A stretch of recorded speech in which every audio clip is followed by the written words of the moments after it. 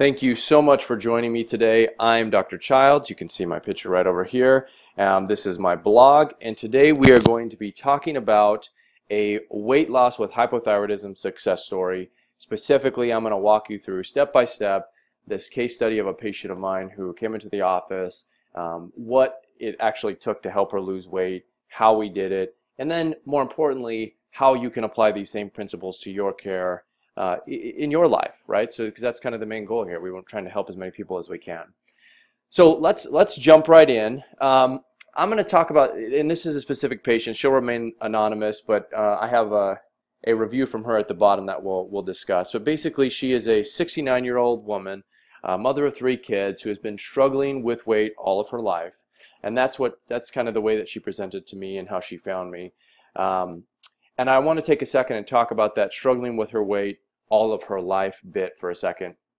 That's something I hear it's so common among hypothyroid patients, but specifically patients who don't even necessarily know that they are hypothyroid. Okay, these are the patients that have quote unquote normal thyroid lab tests their entire life, but they fit all of the symptoms of hypothyroidism to a T, right? 100 out of 100 symptoms of hypothyroidism, they have them, and yet their lab test looks quote-unquote normal. So that's a big tell for me. Now, this particular patient did not know she had hypothyroidism prior to coming in to see me, but when we go over her labs, it'll become evident to many of you, as it was to me, but I just want to point that out here. So her goals of treatment, I always ask my patients, what are you hoping to accomplish? What are you hoping to achieve in seeing me? So her goals were, number one, she wanted to lose 100 pounds ideally, so a lot of weight loss. That's usually top 3 for many people. She wanted to feel better. She wanted to have more energy. Again, top 3 of things that people want. And she wanted to improve her sleep. So we'll talk a little bit about her sleep in a second here. Let me just talk about her history with her weight and such for a second. So this is a patient who has tried multiple diets throughout her life, but most recently she underwent the HCG diet 3 times. She was able to lose 40 pounds the first time, 20 the second, and then 10 the last time. But she had tried several other yo-yo diets kind of throughout her life, the last several decades. In addition, she actually had a previous gastric bypass several years ago and was able to lose about 50 to 60 pounds, but she gained all that weight back. So she's kind of what I would say she failed her bariatric surgery in the sense that it helped her lose some weight initially, but it wasn't long-term and sustained weight loss. So in addition to doing all this dieting that I mentioned before, HCG, etc., she also underwent gastric bypass surgery. She had been able to, come up with lose weight here and there, but by the time she came to see me, nothing had worked. She was at her wit's end. She just frustrated, right? She had gone through a lot of stuff, and I don't blame her at all.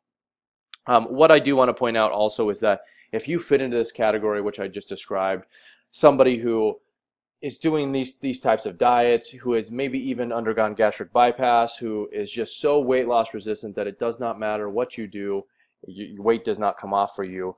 There's a couple of things that are consistent among those types of patients, and one of those is leptin resistance and the other is thyroid resistance. And you'll see in this patient, she ends up having both of those. But I want to put that out there for you guys. If you fit into that same category, it's absolutely worth looking into both of those things. I have articles and such on my website that you can look at and to understand those conditions a little more in depth, but we're not going to go over it too much right now. In addition, before she came and saw me, she had seen several alternative holistic functional practitioners, and she's never really able to do much, so she came in a little skeptical, talking about, she tried every supplement that exists, yada, yada, yada, etc. And I do want to take a quick second and point out, I see that a lot frequently in my practice as well. Patients will come in and they'll tell me, well, my provider said I have 100 pounds to lose and I have leaky gut. I'm like, okay, all right, well, yes, you probably do have leaky gut. I'm not arguing with that, but I highly doubt that your leaky gut is responsible for the 100 pounds that you're carrying of extra weight right now, right? It's certainly contributing, but it's definitely up, probably number 6 or 7 in terms of importance as to why you're unable to lose weight. So just throw that out there, guys. Let's jump in here to some of the other symptoms just to give you an idea of these. Are, again, very common. Generally, people have constipation, but this particular patient had a lot of diarrhea. I suspected most likely due to the fact that she had the gastric bypass, which kind of can alter the anatomy in the gastrointestinal tract. lead to some malabsorption of nutrients and such. So that's most likely what was happening to her. Energy levels, very fatigued. Her energy on a scale of 1 to 10, I always ask my patients, 1 being essentially bedbound, 10 being, you're Superman, you jump out of bed, ready to tackle the world. She was a 4 out of 5, so 50%, 40-50% energy levels. Sleep, she was suffering from insomnia, unable to slow down her mind at night. She was actually sleeping with the TV on, which obviously is not something you want to do. So if any of you guys are out in that same boat, it's actually activating beta waves in your brain when you should be activating delta waves when you try and slow down your brain for sleep at night to help you get into that deep REM sleep. So definitely not something you want to be doing. She was doing that. Exercising, again, another typical kind of thing here. So she was on her bike for 30-40 minutes every single day. And then check out her diet. So she was eating salads every single day. And that kind of combo here. People come in doing that low intensity exercise, sitting on a treadmill every single day, sitting on a bike long term, eating salads, lean meats like chicken and broccoli. That's very, very common among patients that I see. It doesn't work that well for everyone. So I want you to get out of that mindset where you need to restrict your calories. You need to eat these, low carb, net zero carb foods like celery and salads and things like that. They don't work, especially in these settings. And then another big one is she had a lot of pain. She came in with chronic pain of her neck, back, both knees. She even had some hip issues, just pain all over her entire body. I didn't go through and check her for the pressure points of fibromyalgia, but she most likely would have tested positive for that. The reason I didn't is because the majority of patients who suffer from these symptoms they have significant improvement once you treat them correctly. And indeed, just as a kind of preview of what's to come, her pain completely disappeared. So it was kind of a moot point in terms of checking her for fibromyalgia in this setting. And so that's basically what she came in to see me with. So I want you to kind of take a mental note, think about yourself, think about how much of this stuff match your current symptoms, right? So are your energy levels low? Is your GI tract messed up? Is your sleep poor? Are you exercising? Are you eating? All of these things. How much of these do you match up with her? And then we'll talk about what her labs show and how you can kind of look through yours as well. So I always start off with what I call a comprehensive functional blood chemistry analysis. Basically it's just a ton of serum hormone tests, and it tests organ systems in the body and such. So what we're looking at right here is the summary of her abnormal results. So these are the tests that were flagged as abnormal by the lab, meaning that these are outside of the normal range. Now these aren't optimal ranges. We'll talk about that a little bit later. And as you can see, her thyroid tests were not even flagged as abnormal. So we have to use an optimal range to kind of determine some of these other issues that she has. But even so, just looking at these abnormal results, you can see that many of them are out of range. So most notably, high homocysteine. Obviously, homocysteine isn't something you want to have high.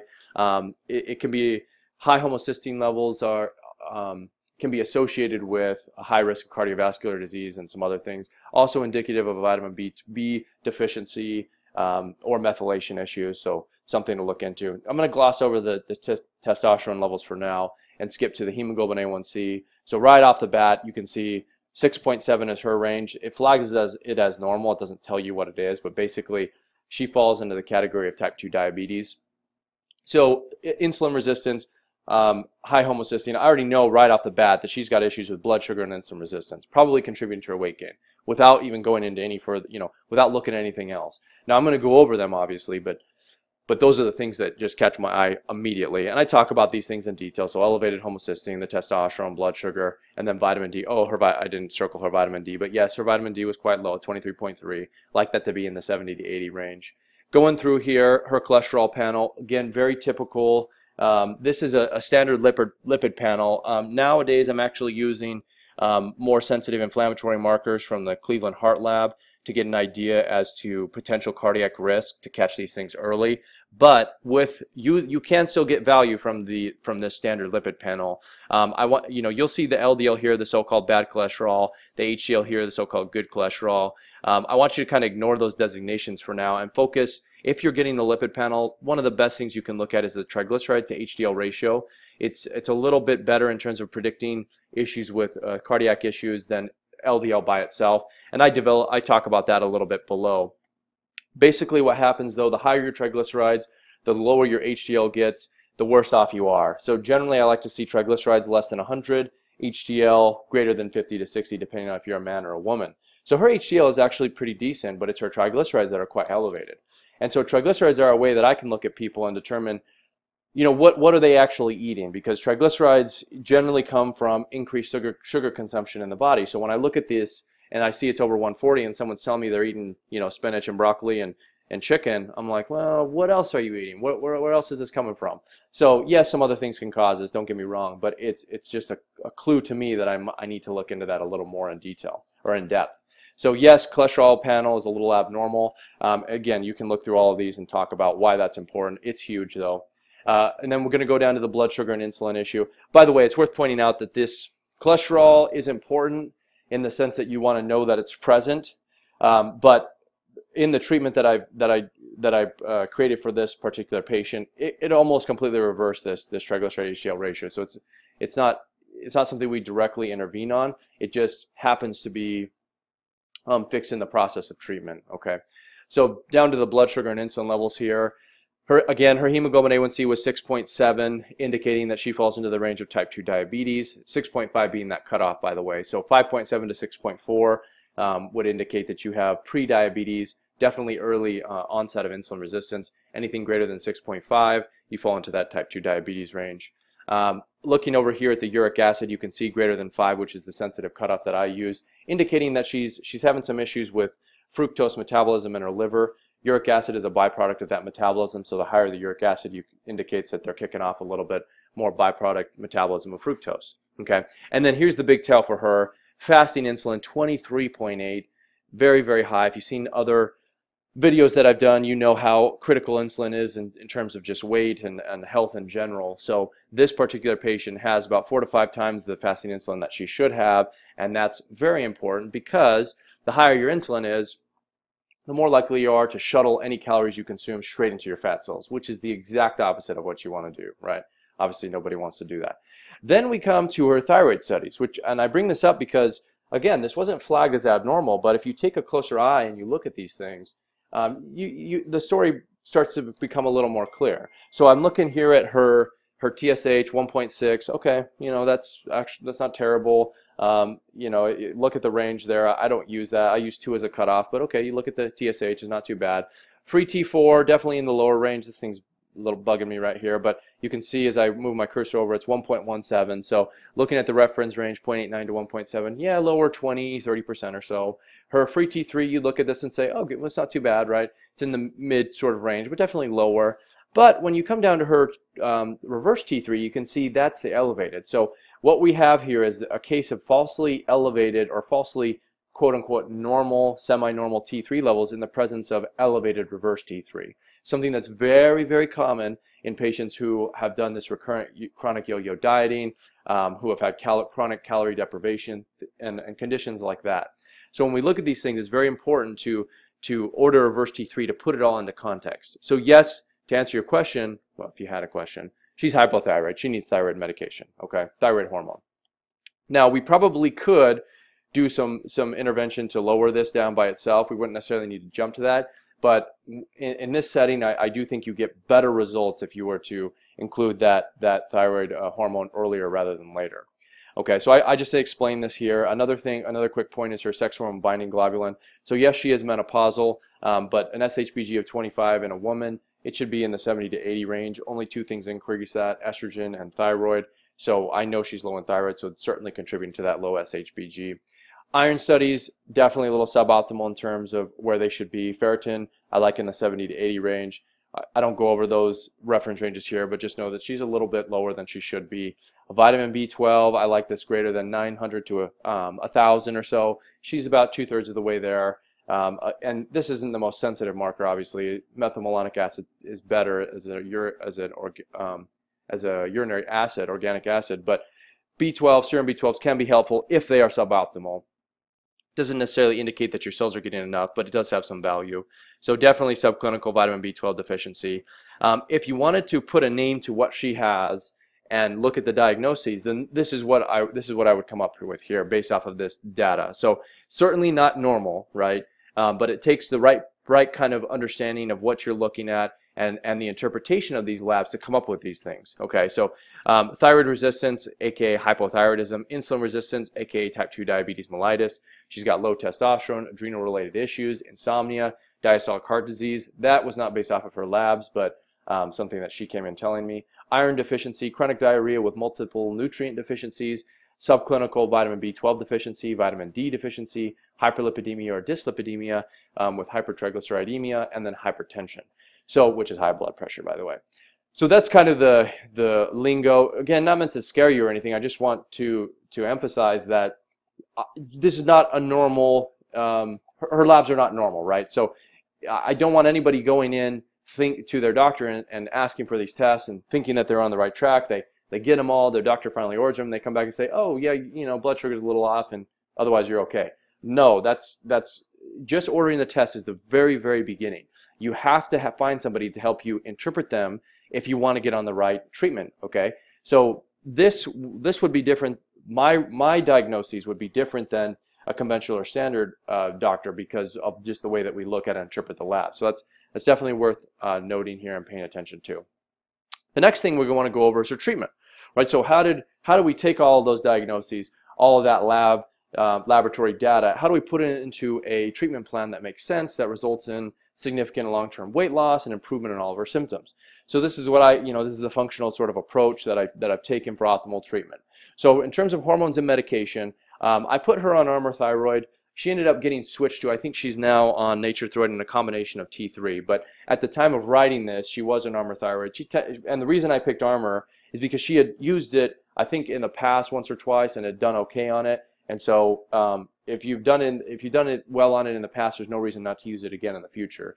I also gave her a bioidentical testosterone cream and an organic base, so there's no fillers or binders to use transdermally. And then I use phentermine to be used in conjunction with fasting protocol. So don't let this freak you out. Phentermine daily is a problem. However, phentermine 1 to 2 times per week is where you get into the sweet spot where it can be very, very, very beneficial, especially for those with insulin resistance and diabetes. And that's exactly how I use it in here. I would never recommend you take phentermine on a daily basis. You will lose probably 5 to 20 pounds, but the second you stop taking phentermine, it will come back. If you use it the way that I'm recommending here, the weight loss will stay off and it will remain permanent. So that's an important distinction about how to use these medications. So you notice when I talk about medications, again, this comes back to the knowledge of the practitioner you're getting help from. A lot of it is about the way that the doctor uses the medication, not necessarily just that they're using the medicine. So what patients will do is they'll say, okay, well, I saw Dr. Childs use this, this, or this, so I'll have my doctor prescribe them, but they don't get the results, and that's because they're not using them the way that I'm recommending. Okay, so big important kind of note there. In terms of supplements, this is what we did. We gave her some zinc, which she was deficient in. She had some immune issues based off some of the other symptoms. She was having some chronic ear issues related to some eczema and infections and such. So immune system was down. Gave her B12 injections, which I always recommend in a patient that has thyroid resistance or hypothyroidism. They tend to absorb them a lot better, obviously, as methylcobalamin. D3 because she was low. Adrenal support because she needed that. Liquid iron just to boost those ferritin and serum iron levels to help boost thyroid function. And then probiotics as well because she was experiencing all of those gastrointestinal issues. And you can look at the reason why I use some of these supplements and such. I explained that. And then again, so this is just 2 legs of her treatment. So we've got the hormones and medications as one, supplements as a second. I also had her do some physical and chiropractic work. I didn't do that obviously, but she needed that extra help with the chronic pain she was experiencing. So this is an important note. When you have chronic pain related to hypothyroidism, it's usually due to the potentiation of muscle soreness and knots as a result of tissue level hypothyroidism. So I want you to consider this as an example. When somebody dies, they undergo something called rigor mortis, right? And rigor mortis is where they get stiff like a board. So when somebody's, and you might think, well, that's weird. When they die, they get stiff. How does that work? And the reason is because you don't need energy to flex your muscle. You need energy to relax your muscle. And so what you can do inside of your muscles is you can form knots and kind of like these potentiated forms of muscle contraction inside the muscle belly itself. And the only way to release that point and to get rid of that pain that's there is to provide it with energy so that your muscle can actually relax. And part of the reason that hypothyroid patients end up being misdiagnosed with fibromyalgia is because of this syndrome where their muscles don't have the energy required from the thyroid in the tissues to relax. Okay, so if you fall into one of those categories, you need to manually, either through vibration therapy or some other therapy, even massage. That's why I'll recommend some of my patients get massage or chiropractic work or vibration therapy, whatever it is. You got to go in there and you have to manually or physically break up those tender points. And it hurts, don't get me wrong, it hurts, but it's necessary because once they relax and then flooded the tissues with enough thyroid hormone, the muscle can kind of come back into normalcy, and then you don't have those points that potentiate the chronic pain and such. So again, that's an important point. That's why I recommended this for her. She did it. She did awesome. I'll talk about her results. Chronic pain, 100% gone though. The second part of it, again, that's just, we're going to go through everything, and this is how you get the results I'm talking about. So the next step was the fasting routine. So she needed to do that to reverse her type 2 diabetes. She actually did reverse it within 3 months. I think I talk about that down below. Hopefully I have some images for you to show. But anyway, so she did the fasting routine. This was an example. So if you go back up, I think her fasting insulin, 12-hour fasting insulin, was in the 20s, 24 maybe, whatever it was above there, 23. And then what I did is I had her do a 24-hour fast and then recheck her insulin.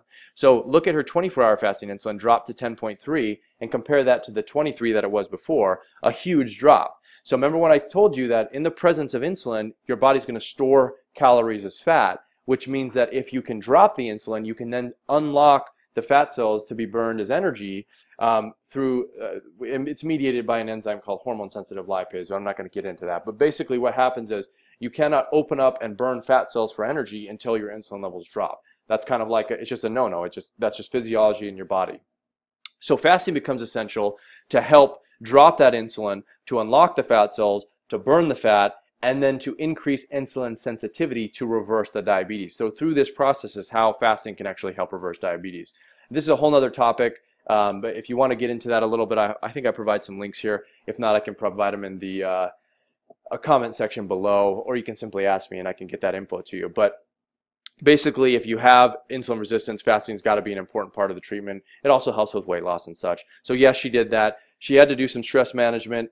I had her do some biofeedback-like therapy to manage her stress, and by doing so, she was able to finally fall asleep without the TV on. So all of these things started to happen, and it's just like a huge snowball is the way I describe it. Once you start getting better sleep, it's easier to have more energy. Your medications and hormones improve everything else, and it's like a snowball. You just start to gain momentum, and then it becomes sort of hands off at that point because you start feeling so much better. It's easy to make good choices, right? Versus feeling so, if your energy level is 2 out of 10, it's going to be hard to get up and make food. It's going to be hard to meal prep. It's going to be hard to do these things. But when your energy is 8 out of 10 or 9 out of 10, it suddenly becomes a lot more simple. So again, stress management, critical part of her treatment. Dietary changes. I moved her to basically a higher fat, nutrient dense, real whole food diet. So instead of skimping on the lean meats, I had her eat fatty meats. I had her add lots of fats to her salads and things like that. She did really well. I think eventually ended up, she did a little bit of nutritional ketosis, then went back to less fats, but did really well along the way. Exercise, I actually had her stop all exercise for a month and then have her reintroduce high intensity interval training. The reason for that is she had adrenal issues, so I wanted her to calm down for a little bit. And she lost 25, 30 pounds in the first month, not even exercising. So again, her sitting on that bike every single day probably wasn't doing much for her. Next thing I had her do was some detox. I had her get in the far infrared sauna, and this has several benefits, right? So warming up the body can help activate heat shock proteins in the liver, which helps get rid of some of the crud that's floating around in the body. The calorie itself helps increase body temperature, and your body has to spend a lot of energy to cool down the body temperature, which results in excess caloric burn, which is good. Obviously, it helps you sweat. Sweating is one of the 4 ways that your body can eliminate toxins. So you can pee it out, you can poop it out, you can sweat it out, or you can breathe it out. And most people aren't sweating too much, especially if they have hypothyroidism. And then obviously, well, another benefit, maybe not obviously, but getting in the sauna has been shown to reduce cortisol levels, which is great because it's very relaxing, or can be, I should say. So let's talk about what this patient, what her results were. So I was a little bit off on the weight loss, but in the first month, you can see I measured this through impedance analysis. She actually lost more than 21 pounds of total weight in her body, but I specifically am focusing on pounds of fat mass loss, and that was measured by impedance analysis. So you can see that she was just shedding fat like crazy, which is good, right? Because when you, like I said before, once you drop that insulin, we provide you with thyroid hormone to help boost the metabolism, testosterone to help boost it as well, to build the lean muscle mass that needs to be there. Once those things get set into motion with dietary changes and everything else I mentioned, the body just in this perfect mode where it can then start to just shed fat, because that's what it wants to be. It doesn't want to hang on to those calories. They're there for a reason. So we have to just kind of help the body remember what that reason is, and that's to use for a rainy day. Okay. So she lost about 21 pounds of fat mass in the first month without exercising, which is great. And a lot of people are interested in the weight loss, but there's more than that. So her insomnia completely went away. She was able to sleep at night. She was getting great sleep for the first time in years and years and years. She didn't have to use the television to kind of tune things out to get things going. Energy levels went up from a 4 out of 5 to an 8 out of 10. And again, this is like 1 month checkup here. So we're talking, she's only going to get better and better. And again, and I know because I've treated her for several months after this, she did continue to improve. But the point is, on the right track. She had a significant improvement right off the bat. Chronic pain went away. It took about 4 weeks, but no pain whatsoever. It's as if it never was there. And that's really awesome. So she did really, really well. And I wouldn't even say that this is a patient who did abnormally well. This is just pretty standard if you look at and treat patients correctly. You know, this isn't a crazy amount of weight loss, 20 pounds in a month, but it's healthy weight loss. This is never coming back. What I will tell you too, because did I include this here? Looks like I didn't, but I guess I'll come back through and update this. But this particular patient, we were able to reverse her diabetes in 3 months, and I'll come back and add the links to show you the lab data that I have. But I think her hemoglobin A1C went from 6.7 to 5.5 or 5.6 within the 3-month mark, which is huge. So she reversed her diabetes, dropped her insulin, continued to drop weight. At this point, I know she's at, well, I'm about to see her again coming up here pretty soon. But the last time we chatted, she was down 70 pounds, and that's 20 pounds more than she was ever able to lose. And that's the most, 50 pounds was the most she was able to lose with the help of gastric bypass. So basically, we've been able to take her past the weight that gastric bypass was able to do, improve all these symptoms in the process, and she's just been doing great. The other thing is, though, she did reach a plateau, and that happens from time to time. I'm not afraid to talk about it or say it. It's just the reality of the situation. So what I did is I did check her leptin levels and had to kind of change course and add some other therapies on. You can see her leptin was 19.6, which is probably the reason that she was, that leptin level will help kind of, well, abnormally, I should say, help the brain kind of set a new weight for your body. So it can cause some issues. So this is definitely why she reached that plateau. We broke through it by treating with some medications and GLP-1 agonists as well. So this patient did very well, and then you can see some testimonials here. She was very pleased with her results, and she wrote us up a long letter, which was very sweet, and we're very thankful for that. But anyway, guys, so this is basically a story, a step-by-step case study of how I look at thyroid patients, how I can take some of the most difficult weight loss resistant patients, use this sort of framework to help them lose weight, feel better, get rid of their symptoms, and do quite well. So I want to explain this to you so that hopefully you understand it. Now, I don't expect you to understand everything just because I went over this once. There's a ton of information, and I'd be lying if I said it was easy and simple to assimilate. However, understanding it's a good step in the right direction, because even though your current doctor may not be able to help you, now you know what to look for in doctors that can help you, right? So use this information. I hope it's helpful. Please leave any comments or questions you have below about this particular patient, why I did what I did. I'd be happy to answer them. And if you're listening to this on YouTube or a podcast, please subscribe if you like what you're hearing. So anyway, thanks guys. Glad we were able to chat about this, and let me know if you have any questions.